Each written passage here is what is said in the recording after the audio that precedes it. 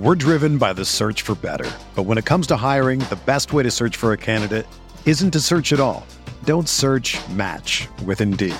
Indeed is your matching and hiring platform with over 350 million global monthly visitors, according to Indeed data, and a matching engine that helps you find quality candidates fast. Ditch the busy work. Use Indeed for scheduling, screening, and messaging so you can connect with candidates faster. Leveraging over 140 million qualifications and preferences every day, Indeed's matching engine is constantly learning from your preferences, so the more you use Indeed, the better it gets. Join more than 3.5 million businesses worldwide that use Indeed to hire great talent fast. And listeners of this show will get a $75 sponsored job credit to get your jobs more visibility at Indeed.com/Blue Wire. Just go to Indeed.com/Blue Wire right now and support our show by saying that you heard about Indeed on this podcast. That's Indeed.com/Blue Wire. Terms and conditions apply. Need to hire? You need Indeed. This podcast episode is brought to you by Coors Light. These days, everything is go, go, go. It's nonstop hustle all the time. Work, friends, family, expect you to be on 24/7. Well, sometimes you just need to reach for a Coors Light because it's made to chill. Coors Light is cold lagered, cold filtered, and cold packaged. It's as crisp and refreshing as the Colorado Rockies. It is literally made to chill. Coors Light is the one I choose when I need to unwind. So when you want to hit reset, reach for the beer that's made to chill. Get Coors Light in the new look delivered straight to your door with Drizzly or Instacart. Celebrate responsibly. Coors Brewing Company, Golden, Colorado.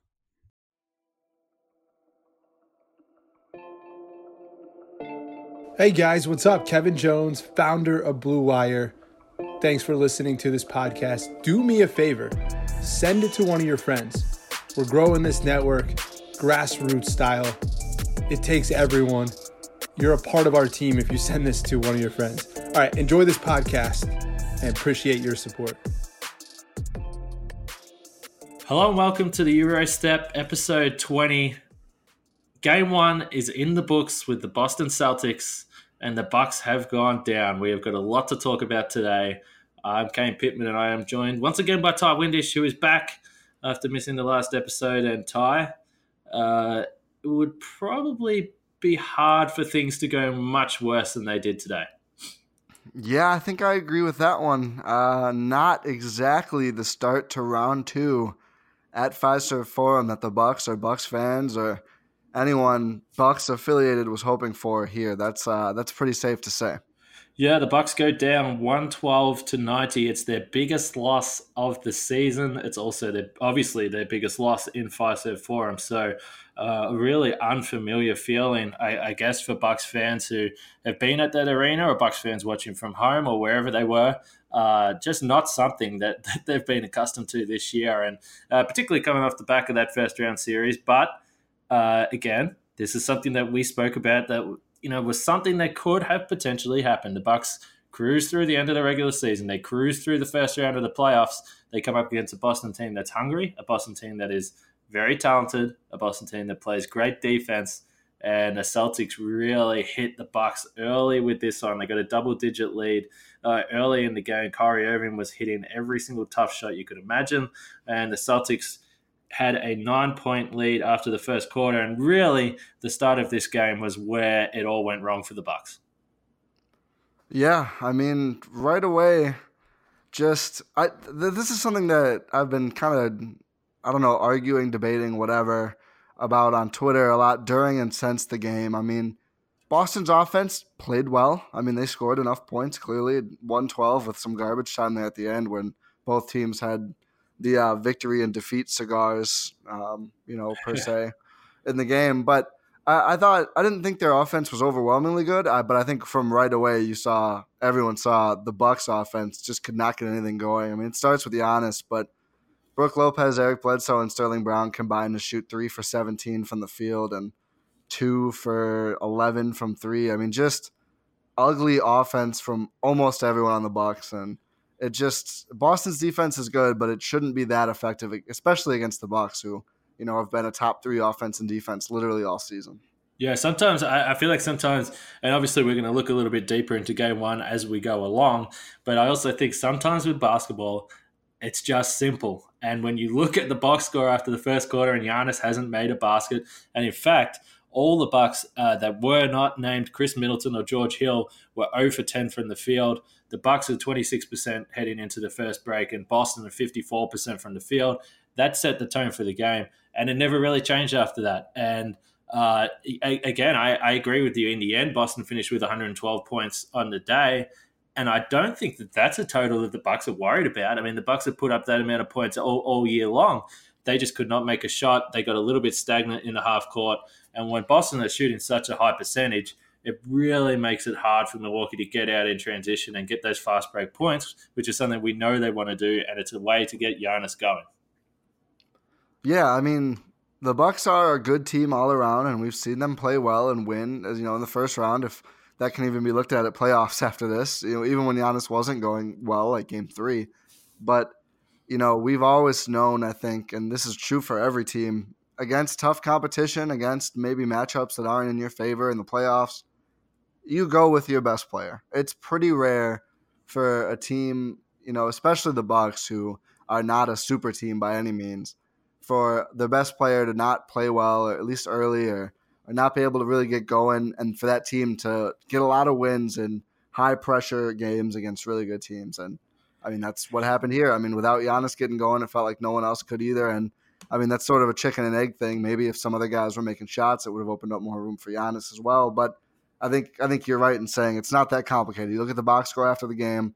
You look at Giannis's numbers. I mean, he didn't end awfully, 7 for 21 from the field. He did get 22 points, but if Giannis is a minus 24, that's usually a pretty damn bad thing for Milwaukee. Yeah, I think it's pretty. We should all be pretty comfortable in saying if Giannis has the worst box score plus minus of the Bucks, they're not going to win a game. So Giannis finishes. He does top score for the Bucks with 22 points, but he's only able to get 2 assists, which really shouldn't surprise anyone because no one could hit a shot. But himself, he finishes 7 for 21 from the field, and the Bucks only have 26 points in the paint, and they shoot 13 for 38 in the paint. Just a horrific night for a team that lives in there, and also from the outside, they did not fare much better. So I just looked up some of the numbers here. If you want to, we've spoke all year about the fact that when the Bucks lose, and this isn't made up. This is just what's happened. When the Bucks lose, it's generally an outlier performance from the other team shooting the ball, or the Bucks have one of these nights from the field. So Boston finished 54% from the field, the Bucks 34%. So the numbers are that the Bucks are now 2-6 on the season when the opposition shoots over 50% from the field, and the Bucks are 0-2 on the season when they shoot below 35%. And this shouldn't surprise you. The 2 losses are today by 22 points to Boston, and the other one was the second biggest loss of the season when they lost by 20 points to Orlando at Fiserv Forum. So this is the first time this has happened all season, and he couldn't think of a worse time for it to happen in Game 1. But Boston get over 50%, the Bucks are below 35%, and that's a recipe for disaster. Yeah, and I don't want to make it sound like this was inexplicable. Like it wasn't, in my opinion, just the fact that, you know, guys were cold. I didn't think there were a lot of good shots set up all night. Giannis was at times aggressive, which is good, but I thought the aggression kind of towed the line into recklessness a lot. There was so many times where he just tried to either drive against Horford, which really is driving against like 4 Celtics because they sold out so hard to stop him. I mean, their game plan very clearly on defense is, don't let Giannis get to the rim. Whatever else happens, fine, we'll deal with it. We're not letting Giannis get to the rim, and they didn't. And that's just just watching that be tried over and over again. To me, it was very frustrating because we've seen the Bucks, and I started to tweet things like this, you know, recently, especially in the playoffs. Like when the Bucks play like the Bucks should, they're really good and they win a lot. You know, when they move the ball, they find open shooters, they use motions to create space on offense. They win games. And when they don't, I mean, sometimes they still win because they are a really good team. But there's other times, there's games like this where they can't get anything going. And, I mean, after the 5th or 6th time that Giannis drove against Horford and 3 other guys collapsed in the paint and it's a turnover, a missed shot, or a block, whatever, I was just pulling my hair out. Like, we got to try something else. Like, I think I wasn't the only person on Twitter, and it's a lot easier to yell on Twitter than it is to manage a game or coach a game. I'm very cognizant of this, but I think everyone was saying, hey, let's see Giannis as a role man. Let's see some other looks. Like, we can't just keep doing this. Like, it's not working. And to open the second half, Chris Middleton's the ball handler. Giannis is the role man. It opens up a wide open lane for Giannis, who draws the foul and misses the free throws, which is a whole other thing we can talk about later. But it was promising. It was because Middleton started off really hot. It's okay, let's put these two guys together. This is going to be hard for Boston to guard. And they didn't go back to it at all. And I know personally that was maybe the most frustrating thing to me, that we saw that happen, we saw it work, and then from there it just goes back into more random various Bucks just basically isoing and trying to drive on a Boston defense that almost seems surprised at how easy it was to guard this team. Yeah, I think we've seen this a little bit with the Bucks through the season, and I agree. I did see your tweet with that first possession where he was able to find Giannis in the pick and roll. They hit a couple of threes and actually take an early lead in the second half before it just all went the wrong side of what they wanted to do. But Giannis, I think this was a big key for Boston coming into the series. This is what I've said multiple times, is that if they can frustrate Giannis and force him into doing things that, or not being patient and trying to force the issue, then that's how you can make Giannis inefficient. And I think that for the most part this season, he's learned how to work through those types of frustrations and make the right pass and trust his teammates. What we saw today was that the Bucks had the death combination of not only was Giannis, really battling in the paint against multiple bodies. Even when he did make a pass out, the Bucks just couldn't hit a shot. The ball swings weren't there. They weren't sharing the ball as much as we've seen in the past. So, look, just everything was, went wrong for the Bucks. I agree. I would like to see some more, creativity from Bud. I also think that Bud wanted to keep persisting with Giannis and try and get him going, and also try and get the Celtics in foul trouble. Horford picked up his second foul early in the second quarter. Baines also had two, and Kyrie picked up his second, I believe, as well. So maybe that's the way Bud was looking. But look, just forcing the issue tonight was not a good tactic for the Bucks, because the other thing is Giannis was working through a lot of contact and not getting the whistle. So that's gonna be something to watch. I know Giannis does get to the foul line in the end, more times than anyone else on the floor. But if that's the way this series is going to be called, particularly when you look at this game was in Milwaukee, that's not a good sign for Giannis. If that's the way they want to play moving forward in this series, they need to find some different actions and some different looks for him. Yeah, I mean, I think the Bucks need to force the action away from the basket. I think, get guys who can shoot off the dribble, especially Middleton. I mean, Bledsoe. The thing about Bledsoe's game I really didn't like. I mean, obviously just a horrible game for him and really, evoked fears of a repeat of last season's playoff performance. But he's 1 for 5. Okay, whatever. Sometimes a guy misses shots. That's fine. 4 of his 5 shots and all 4 misses were threes. So he's 1 for 1 from 2-point range, and weirdly small minutes for Bledsoe, maybe because he was kind of getting worked. But in 25 minutes, Eric Bledsoe should take more than 1 shot from 2-point range. I mean, we've talked about him being too passive before. It wasn't an issue in the first round just because, the Pistons couldn't keep up with the Bucks. It didn't really matter if there was some sloppiness. But, this is a guy who we all know he can beat pretty much anyone and get to the rim. And the Celtics are not putting elite defenders on Eric Bledsoe. They're just not. Like, they're entirely focused on Giannis. For him to not do any more is troubling to me. So I don't know, maybe not him, running pick and roll with Giannis, because I don't really need to see too many more Eric Bledsoe pull up threes right at the moment. But Chris Middleton especially, I think. Those two, that just seems like such a dynamic combination. I mean, if you make that pick up by the arc, if Horford drops back for Giannis, one of those two guys is going to be open with some space. And maybe the one bright spot for me from this game, and I know a lot of people tweeted like, oh, that's a win for the Celtics whenever Giannis pulls up for a three.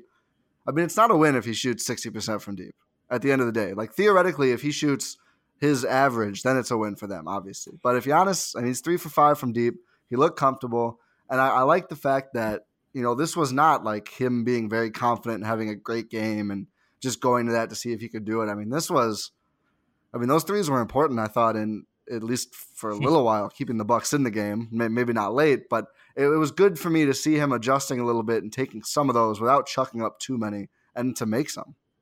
Yeah, it's kind of funny you say that because at the time it felt like every time he was pulling up and shooting them. I mean, typically the Bucks through the season have been winning games, and you're like, okay, let it fly, Giannis, let's do this thing.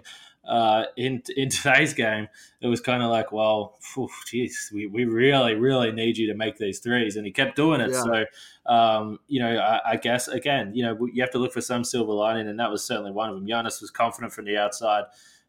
He was working on those sort of pull up, take a couple of dribbles, step into it, and shoot them relentlessly. I practice all week this week. As with his free throws, he finishes 5 for 10. That's still a concern for him in the playoffs. But the three ball looked good. The confidence looked good. And I think that's something to take away for Giannis. But, you really want that to be the complementary part of his game. And if he's going to take 21 shots, you want him, making 13 to 14 of those and not having the 7 for 21 night. But you did touch on Eric Bledsoe, and geez, this is going to be interesting to follow now. I thought, coming in after last year, and there's a lot of talk about last year, obviously for obvious reasons. This time he gets Kyrie Irving. I commented that I actually thought that the Bucks were defending Kyrie pretty well. Kyrie made some really, really, really tough shots that I just shook my head and thought, well, hey, if that's the way this is going to go down, that's the way it's going to go down. You can't ask for much more. I thought George Hill defended Kyrie Irving particularly well.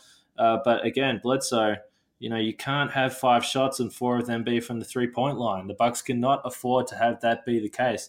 I understand that the Celtics were really packing the paint, but the Bucks need Bledsoe to not only score, but they need him to get to the rim. They need him to put pressure on the Celtics defense, and he didn't do that today. So it was frustrating stuff for him. Bledsoe wasn't available after the game. He got out of there pretty quickly. Obviously pretty disappointed about how today went out, but he gets another chance at home. And I think this is the key for him. He needs to have a good performance at home before he hits the road to Boston, because that Celtics crowd is going to be all over him come game 3. So is it reactionary to think that game 2 is literally a must win for the Bucks? Oh, it is. I think if you lose game 2, the series is over. I think they're in big, big trouble if they lose game 2. I thought coming in, and listen, this is why I'm not panicking about the situation right now. Obviously, if you're the Bucks, you want to get game 1 and start the series off on the right foot. And obviously now you're under a lot of pressure to perform on Tuesday night in game 2. But one thing I will point out, and this is something that I've always believed, and it's one of the things that I think it's overlooked sometimes, is the Bucks lose by 22 points today, and that margin doesn't mean anything come tip off on Tuesday night. It literally doesn't matter. If the Bucks win game 2 by 1 point, the series is still 1-1. You don't get any extra credit for winning that game by 22 points. So the Celtics, yes, they looked really great today. The Bucks looked terrific.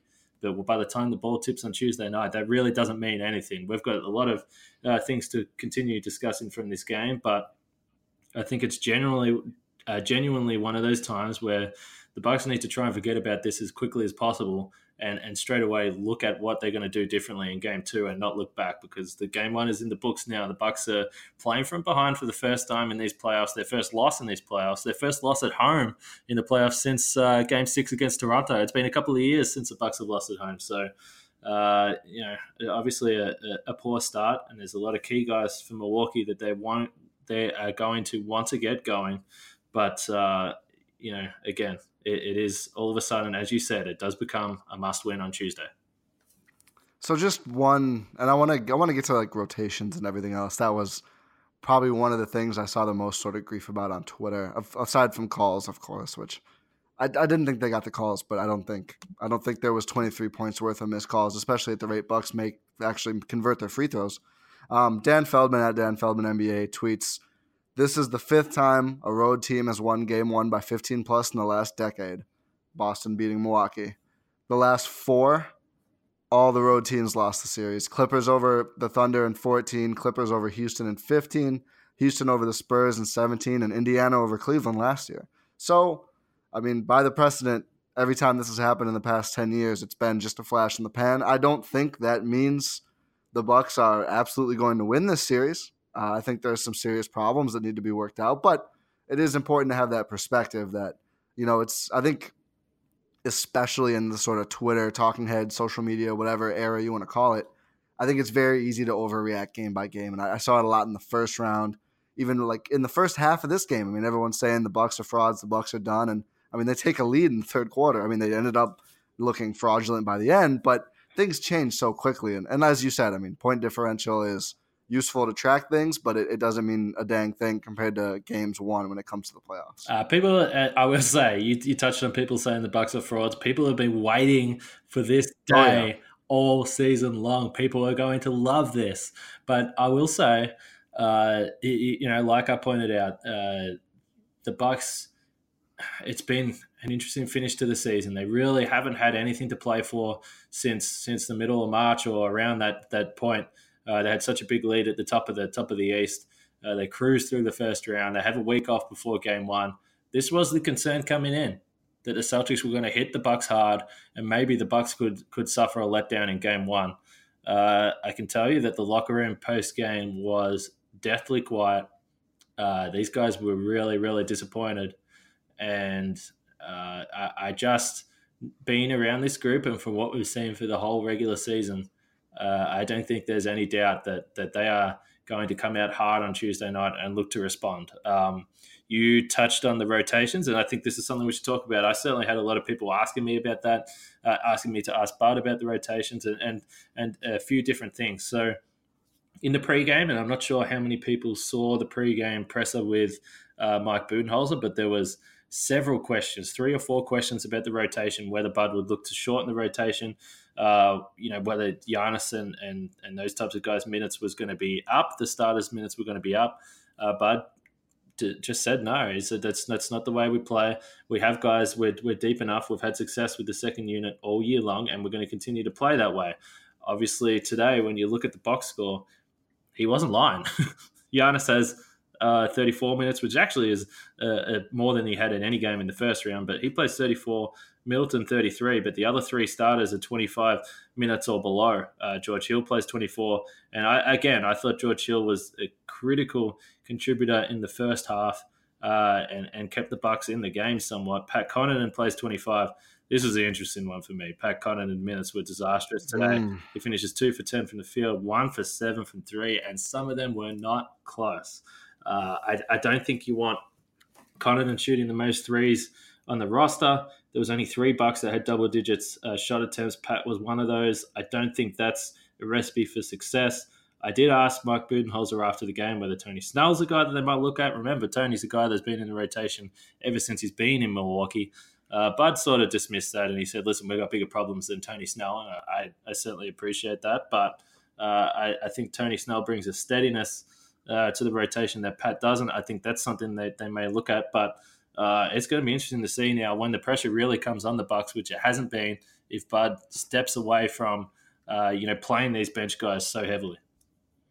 Yeah, point blank, I just don't think there should be a 9-man rotation in the playoffs unless you have just 9 spectacular players. And I just don't like Pat C, obviously horrific in this game. Early on, I was already frustrated with him because every time I see him guarding Gordon Hayward, he's just behind him.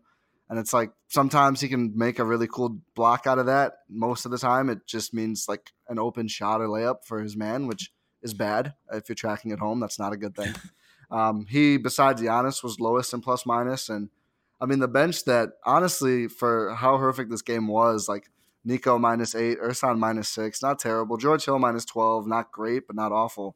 And then Pat -21, just a black hole on offense. Didn't do anything really noteworthy, in my opinion, on defense. No blocks, no steals. I mean, he had 5 boards. It's kind of what he does. I feel like that's his main contribution is rebounding. But do I really care how good the Bucks 2-guard is at rebounding, especially in a series where the Celtics only grabbed 3 offensive rebounds anyway? They're so focused on transition and stopping Giannis. They're not going to crash the boards. So I don't think that's really that important. And they're going to play small. Even before Baines went down, and I think it looked like an ankle. Apparently he was cleared to go back in, but obviously didn't, considering the game. Well, we'll see about him going forward, but I'm not worried about rebounding. I don't think rebounding is all that important. So I just don't see why Pat C should play. I mean, you take his 24 minutes, give some to George Hill, who was at 24. I think he obviously should keep playing. I thought he was probably maybe the best Buck all day, and then give some to Bledsoe and Sterling Brown if he's healthy. Do you have an update on him? Yeah, so Sterling obviously left the game there in the third quarter with back spasms is what they called it. There was no real update after the game. They're just going to see how he feels tomorrow. Obviously, that would be not a great thing for the Bucks if he wasn't able to go on Tuesday, given that Malcolm Brogdon has already been ruled out for game 2. So that would leave them short again. That would certainly lend itself to Pat playing major minutes again. Again, maybe Tony Snell's a guy that could come in and play, but I wouldn't go either of those routes though. Honestly, I thought going big worked terrifically for Milwaukee, and they barely did it.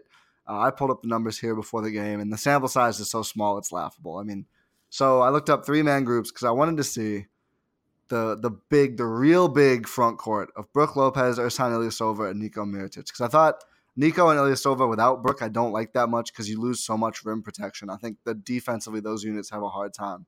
But all three of them together played a whopping 3 minutes with a net rating of 216.7, offensive rating of 250, defensive rating of 33.3. Those are ridiculous numbers. Obviously, not even close to going to hold up. Like, that's not how anything works. But I do think it's interesting that the top lineups for the Bucks the next one is net rating of 83. Two tied with that. It's probably the same minutes.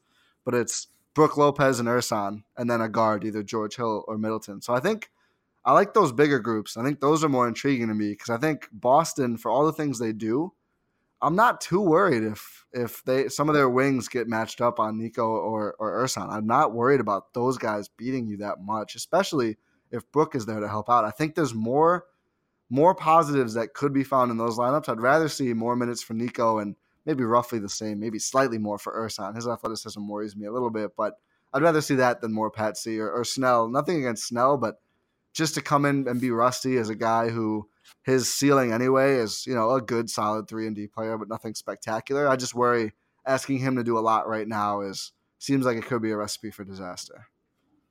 Yeah, I don't really disagree with that. The only reason I'm talking if Bud's going to keep playing with the bench, right. I like Tony Snell because he doesn't take bad shots. He just in general he's more steady than some of these other guys. I thought the big lineups were interesting today as well. Obviously, probably the crazy takeaway from the game is the only 5 minutes where the Bucks really had control of this game.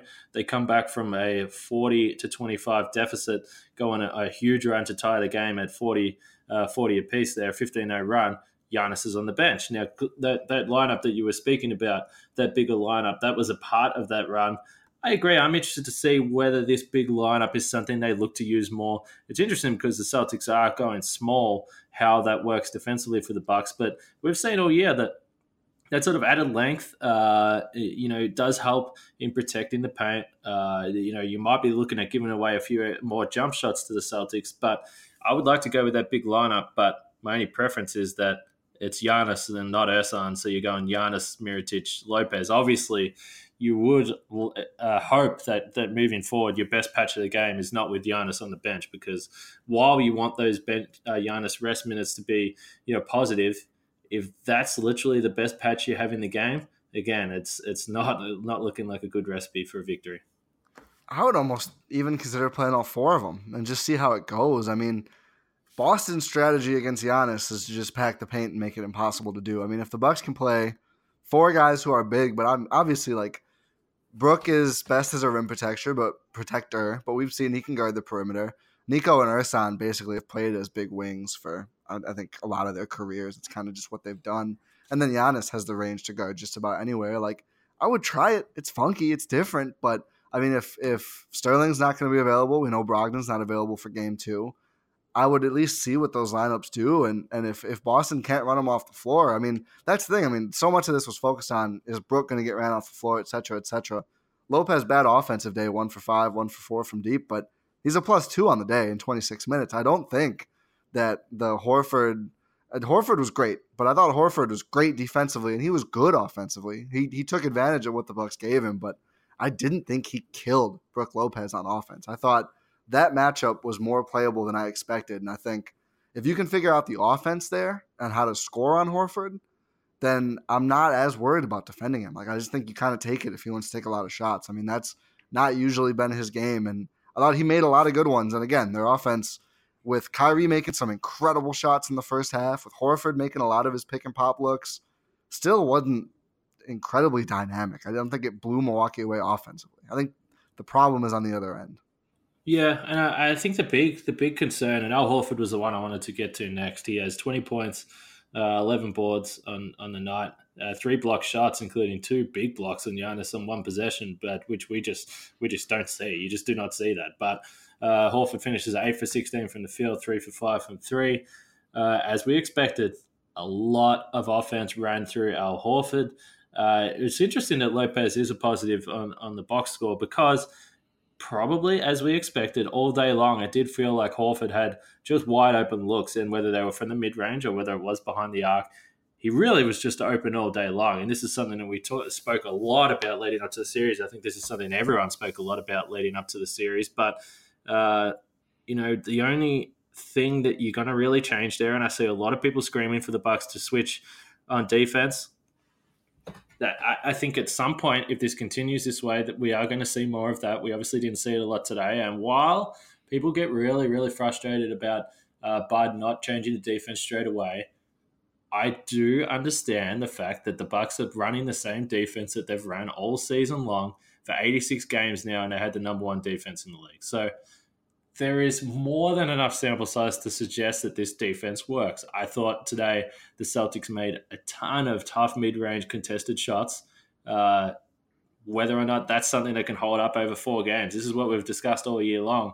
If the opposition is getting shots that you want them to have and they make tough shots, do you live with that on a game like today and say, well, okay, that was 1 game. Can you do that 4 games in a row? Or do you panic straight away and move into a switching defense? I'm not sure, but I do tend to agree. I wasn't watching the game. I thought Horford was big. I thought that he was, probably their most influential player, maybe outside of Kyrie, who finished with 26 points, 7 boards, and 11 assists. But like we've said, they've got so many guys that they can hurt you. At some point, you can't stop them all, and you need to choose a guy that you would, the guy that you want to beat you. And I still feel that Horford's that guy. Yeah, I agree. I mean, you look at his 3 for 5 from deep, which is a good day for him, but you take that away. So from 2-point range, Horford is 5 for 11.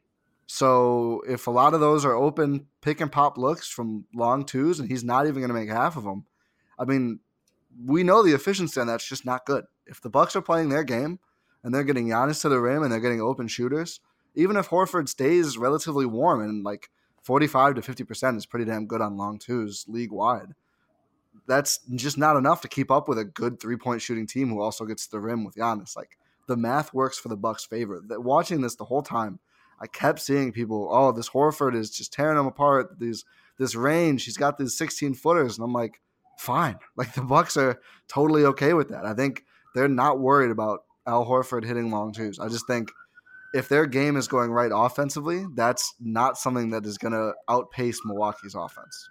Yeah, I do definitely think it's a good point you make, because I do definitely think sometimes when Bucks fans get frustrated and they start yelling, well, why is Horford getting on the shot? It's Mike Budenholzer is watching the same game we're watching. He knows what shots they're getting. He knows they're getting open looks. And for the most part, he's been happy to accept that all season long. I've thought all year long that when the Bucks really get into a series and things get difficult, maybe they're going to look to switch more. And we've certainly seen that at times during the year. Certainly games against Charlotte come to mind where they've gone to switch in defense. Maybe today they should have tried that in the third quarter when the Celtics really got on a roll.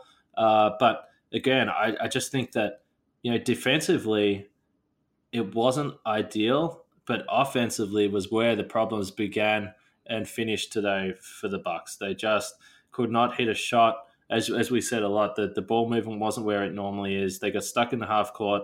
They didn't get a lot of transition opportunities. And like I said, only 26 points in the paint. So I still do believe that today was more about offense than it was defense for the Bucks. Yeah, I completely agree. And I just think going forward, I think both ends of the pick and roll, we need to see Giannis do more. I just think that's just such an easy way to get a guy moving either with or without the ball and to mix it up a little bit and at least make the defenders move around and work. Otherwise, just leave them open. Kind of ironically, like the Celtics treat or like the Bucks treat teams on the other end. But I mean, you just got to try something. I just don't think the Bucks are going to be able to beat the Celtics 4 times in 6 games now if they just keep trying to drive against the defenders, because they have good defenders, and it's really hard to just score on a team that's very much ready for you to drive. I just don't think that is going to work anymore. I mean, I saw the vision of getting fouls, and I think I actually tweeted early on, I think it was Giannis had good post position on Horford and attacked him one-on-one and got the call. And I was like, that's fine. I mean, if you want to post up from time to time, that's fine. But after that, it just felt like a lot of drives right into him. And we've seen those either turn into charges or just really tough shots a lot. And Giannis only 1 foul today, but just did not find the success attacking one-on-one. Not even really one-on-one. It's more like 1-on-3. Yeah, it's interesting. I'm just looking over the box score, and I did see a lot of frustration from Bucks fans about some of the foul calls on Giannis. And this is something that we've said all season long. Giannis plays through so much contact in every single game that it's almost, like I've said, he's almost at that LeBron level now where the officials will let him play through contact and not call a foul on other guys, because if not, there is basically a foul on every single possession. The Bucks finished with 24 free throw attempts. Boston only 8 for the whole game. Only 8 free throw attempts for Boston. So if you're looking for areas where the Celtics might improve in Game 1, that's certainly one. I would not expect them to have less than 10 free throws in the game moving forward in the series. So and on the Bucks side, when you talk about how they just couldn't make a shot, that didn't stop at the free throw line either. They only shoot 62%, 15 of 24 from the foul line. Just not a good night there. Giannis, 5 for 10, probably the main culprit in that regard. George Hill was 0 for 2. But yeah, just again, across the board, when you look at the shooting numbers, whether they're from the field, from the three, from the free throw line, a horrific day for the Bucks. Just real quick, I mean, that's really low for any team. The Celtics only shooting 8 free throws, but that is kind of part of what you get also by allowing those jump shooters. I mean, you're just not likely to draw a lot of fouls on those shots. So that is kind of another reason I don't mind letting the Celtics play that way to an extent. Yeah, no doubt. The only counter I have to that is if the Celtics end up winning the points in the paint count 38-26. So Boston should not. I think that for the Bucks, that's definitely a number that they're going to look at and say, well, that's not okay. We could not be outscored in the paint, and if we are, then things aren't going our way. It means we're not hitting threes. We're not drawing the defenders out. We're allowing them to camp out in the paint and stop us do what we want to do. And when you combine that with the fact that the Celtics hit 54%, as we've said multiple times, that stops the Bucks from getting out in transition if they're not getting those stops. And when you think about that run in the second quarter leading up to halftime, that's exactly how it happened. The Bucks got stops. They were able to get out in transition. The crowd was just ridiculous in that stretch, by the way. That was unbelievable atmosphere in there. The crowd was ready to go all day. I can't believe, I cannot believe that I've seen people questioning how loud the crowd was. That was insane in Fiserv during that run. And for the rest of it, again, I've said this multiple times during the year, if you're not hitting shots, what do you want the people to cheer about? They didn't have much to cheer about today. When you go 31 of 89 from the field, I don't know what you want from people. No, I mean, that was so dumb. I saw some of those tweets too, and it's just like, what should they be applauding right now?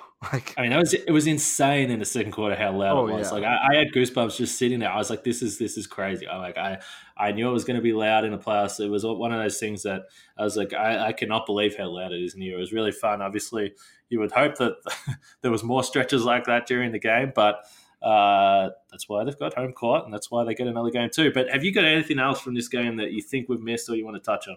I just want to stress that I think Brook Lopez needs more minutes unless he's just like gassed from the minutes he's playing, which I doubt. I mean, so I just got the on-off numbers up now, and obviously 1 game sample. It's very small, et cetera, et cetera. But just for this 1 game, I mean, basically played the Celtics about even with Brook, a net rating of 0.1, which is best on the team by a mile. The next closest non-garbage time is Ersan at minus 15.4, so not even close. And then without Brook, net rating of minus 55.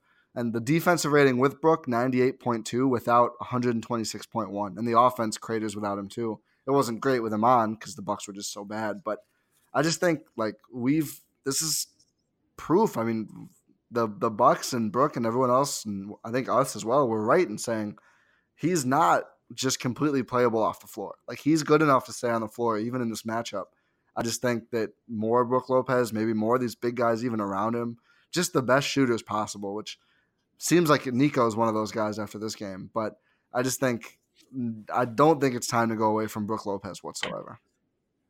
No, I'm with you. Again, when you look, as we've said a couple of times now, the only Milwaukee Buck that actually had a positive in the plus minus, despite the fact he only made 3 points. So I would agree. I think that when you talk about adjustments, I think that while there was a lot of frustration today, I think Tuesday or game 2 is where we're going to see any potential changes. They've had a good look at each other now.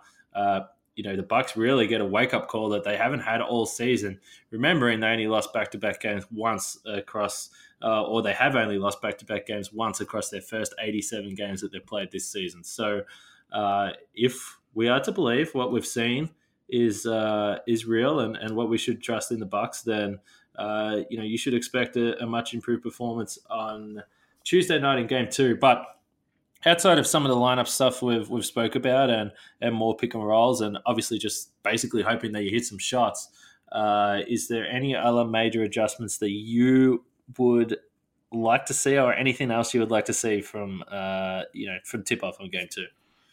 I don't want there to be minutes without Giannis or Chris at all, and I think you need one of those guys on the floor pretty much all the time. And I would like to see more minutes for all the key players. But, I mean, obviously, we'll see on that. We've already discussed a bit about how, the Bucks like to go deep and everything else. But I personally I don't know. I think there should be very scant minutes without Giannis and Chris on the floor. I think that's fair. I would like to see the Bucks more ball movement, really trying to push the pace. I really felt that was when the Celtics looked the most uncomfortable, when the Bucks were able to really push the pace. That's when you can get them a little unorganized. And if you are patient enough that you're not just going to plow through defenders that have got back on defense, then you're going to give yourself a really good look. So I think that is something we want to see. I think the Bucks need to somehow find a way to spread this defense so they can get into the paint and get some of those points. 26 points in the paint is not good enough for this team. If that's about where it sits as an average for the series, I don't like their chances at all. So game 2, obviously, on Tuesday night. The Bucks are going to be back in practice tomorrow, and my feeling is they're going to be practicing pretty damn hard because no one was too happy after this one. Obviously, as we spoke about, their biggest loss for the season, they go down 112-90. And for the first time in this postseason, they find themselves behind in a series, and really, as we spoke about, now face a must-win game 2, which was probably not a situation they wanted to be in. Certainly not, but I mean, as that tweet I referenced earlier, and there's adjustments that can be made here. The Bucks are good enough to where they should absolutely still have an avenue to winning this series, but it's now 100% put up or shut up time on this team. And I think just one thing to end, I think I saw some people, everyone's being too critical of the Bucks right now, whatever. I don't know. I think if you play this poorly in game 1 as the 1 seed, I think you deserve some flack, quite honestly. So I really hope that the Bucks can come out and prove that, they are better than a quote unquote regular season team in game 2. Yeah, no doubt about that. I again, when we did sort of speak about this, and you had the numbers with game 1. I feel like for the most part we've remained relatively positive given the situation today. Yeah, but that's because I guess this team has built up this trust with us, and I don't think there's any reason to make excuses for this team. But I just did feel like this was a real danger game when you looked at all the things we spoke about, including the days off that they had, the easy run, just the really easy run they've had for the last month and a half. So hopefully this is the wake-up call they need. Hopefully we don't see a performance like that again for the rest of this series. And it's just another really good reminder that the Bucks are really in the playoffs now. The playoffs have begun.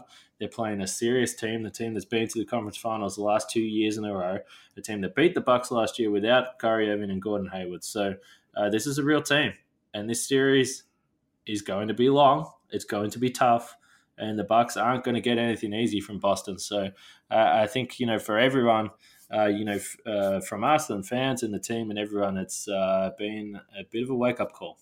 Absolutely, and I think,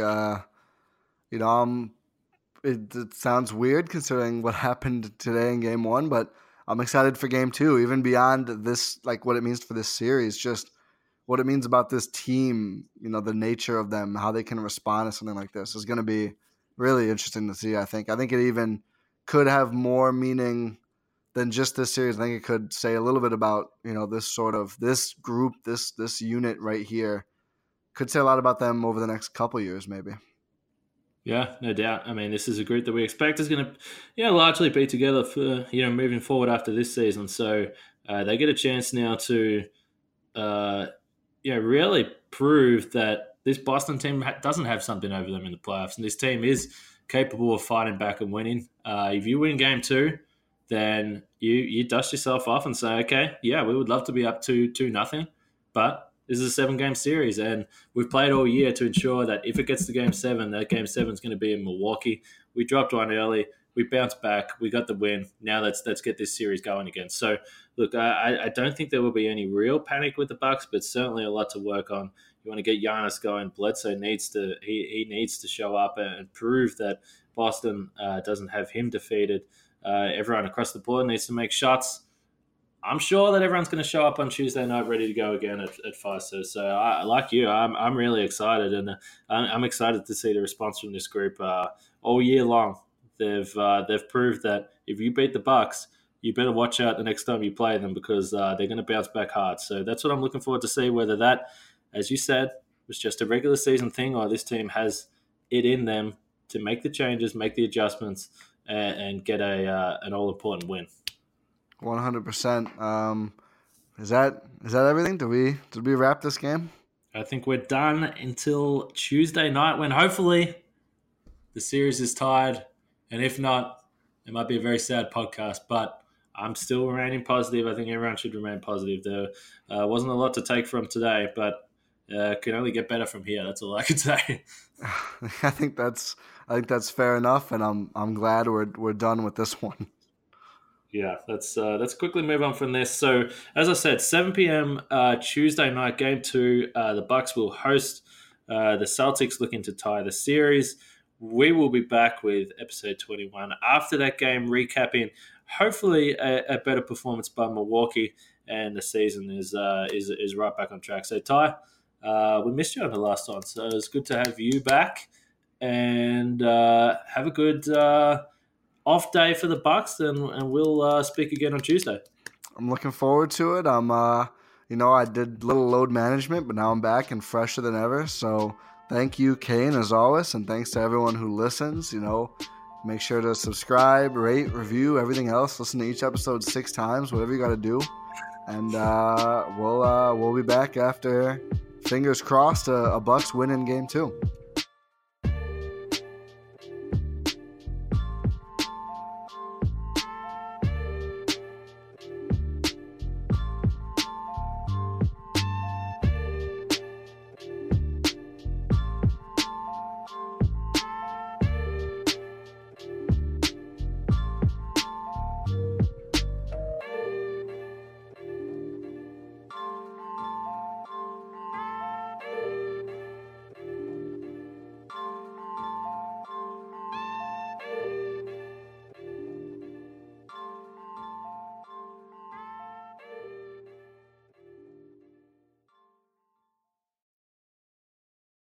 Whether you're a world-class athlete or a podcaster like me, we all understand the importance of mental and physical well-being and proper recovery for top-notch performance.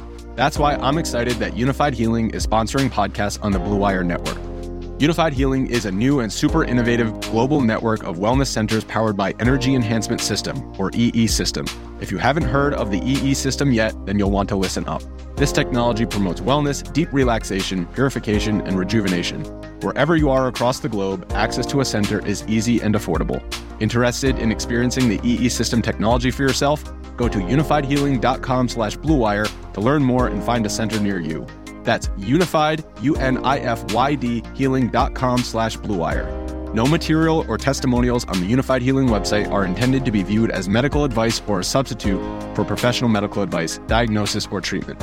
Always seek the advice of your physician or other qualified healthcare provider with any questions you may have regarding a medical condition or treatment and before undertaking a new healthcare regimen, including EE System.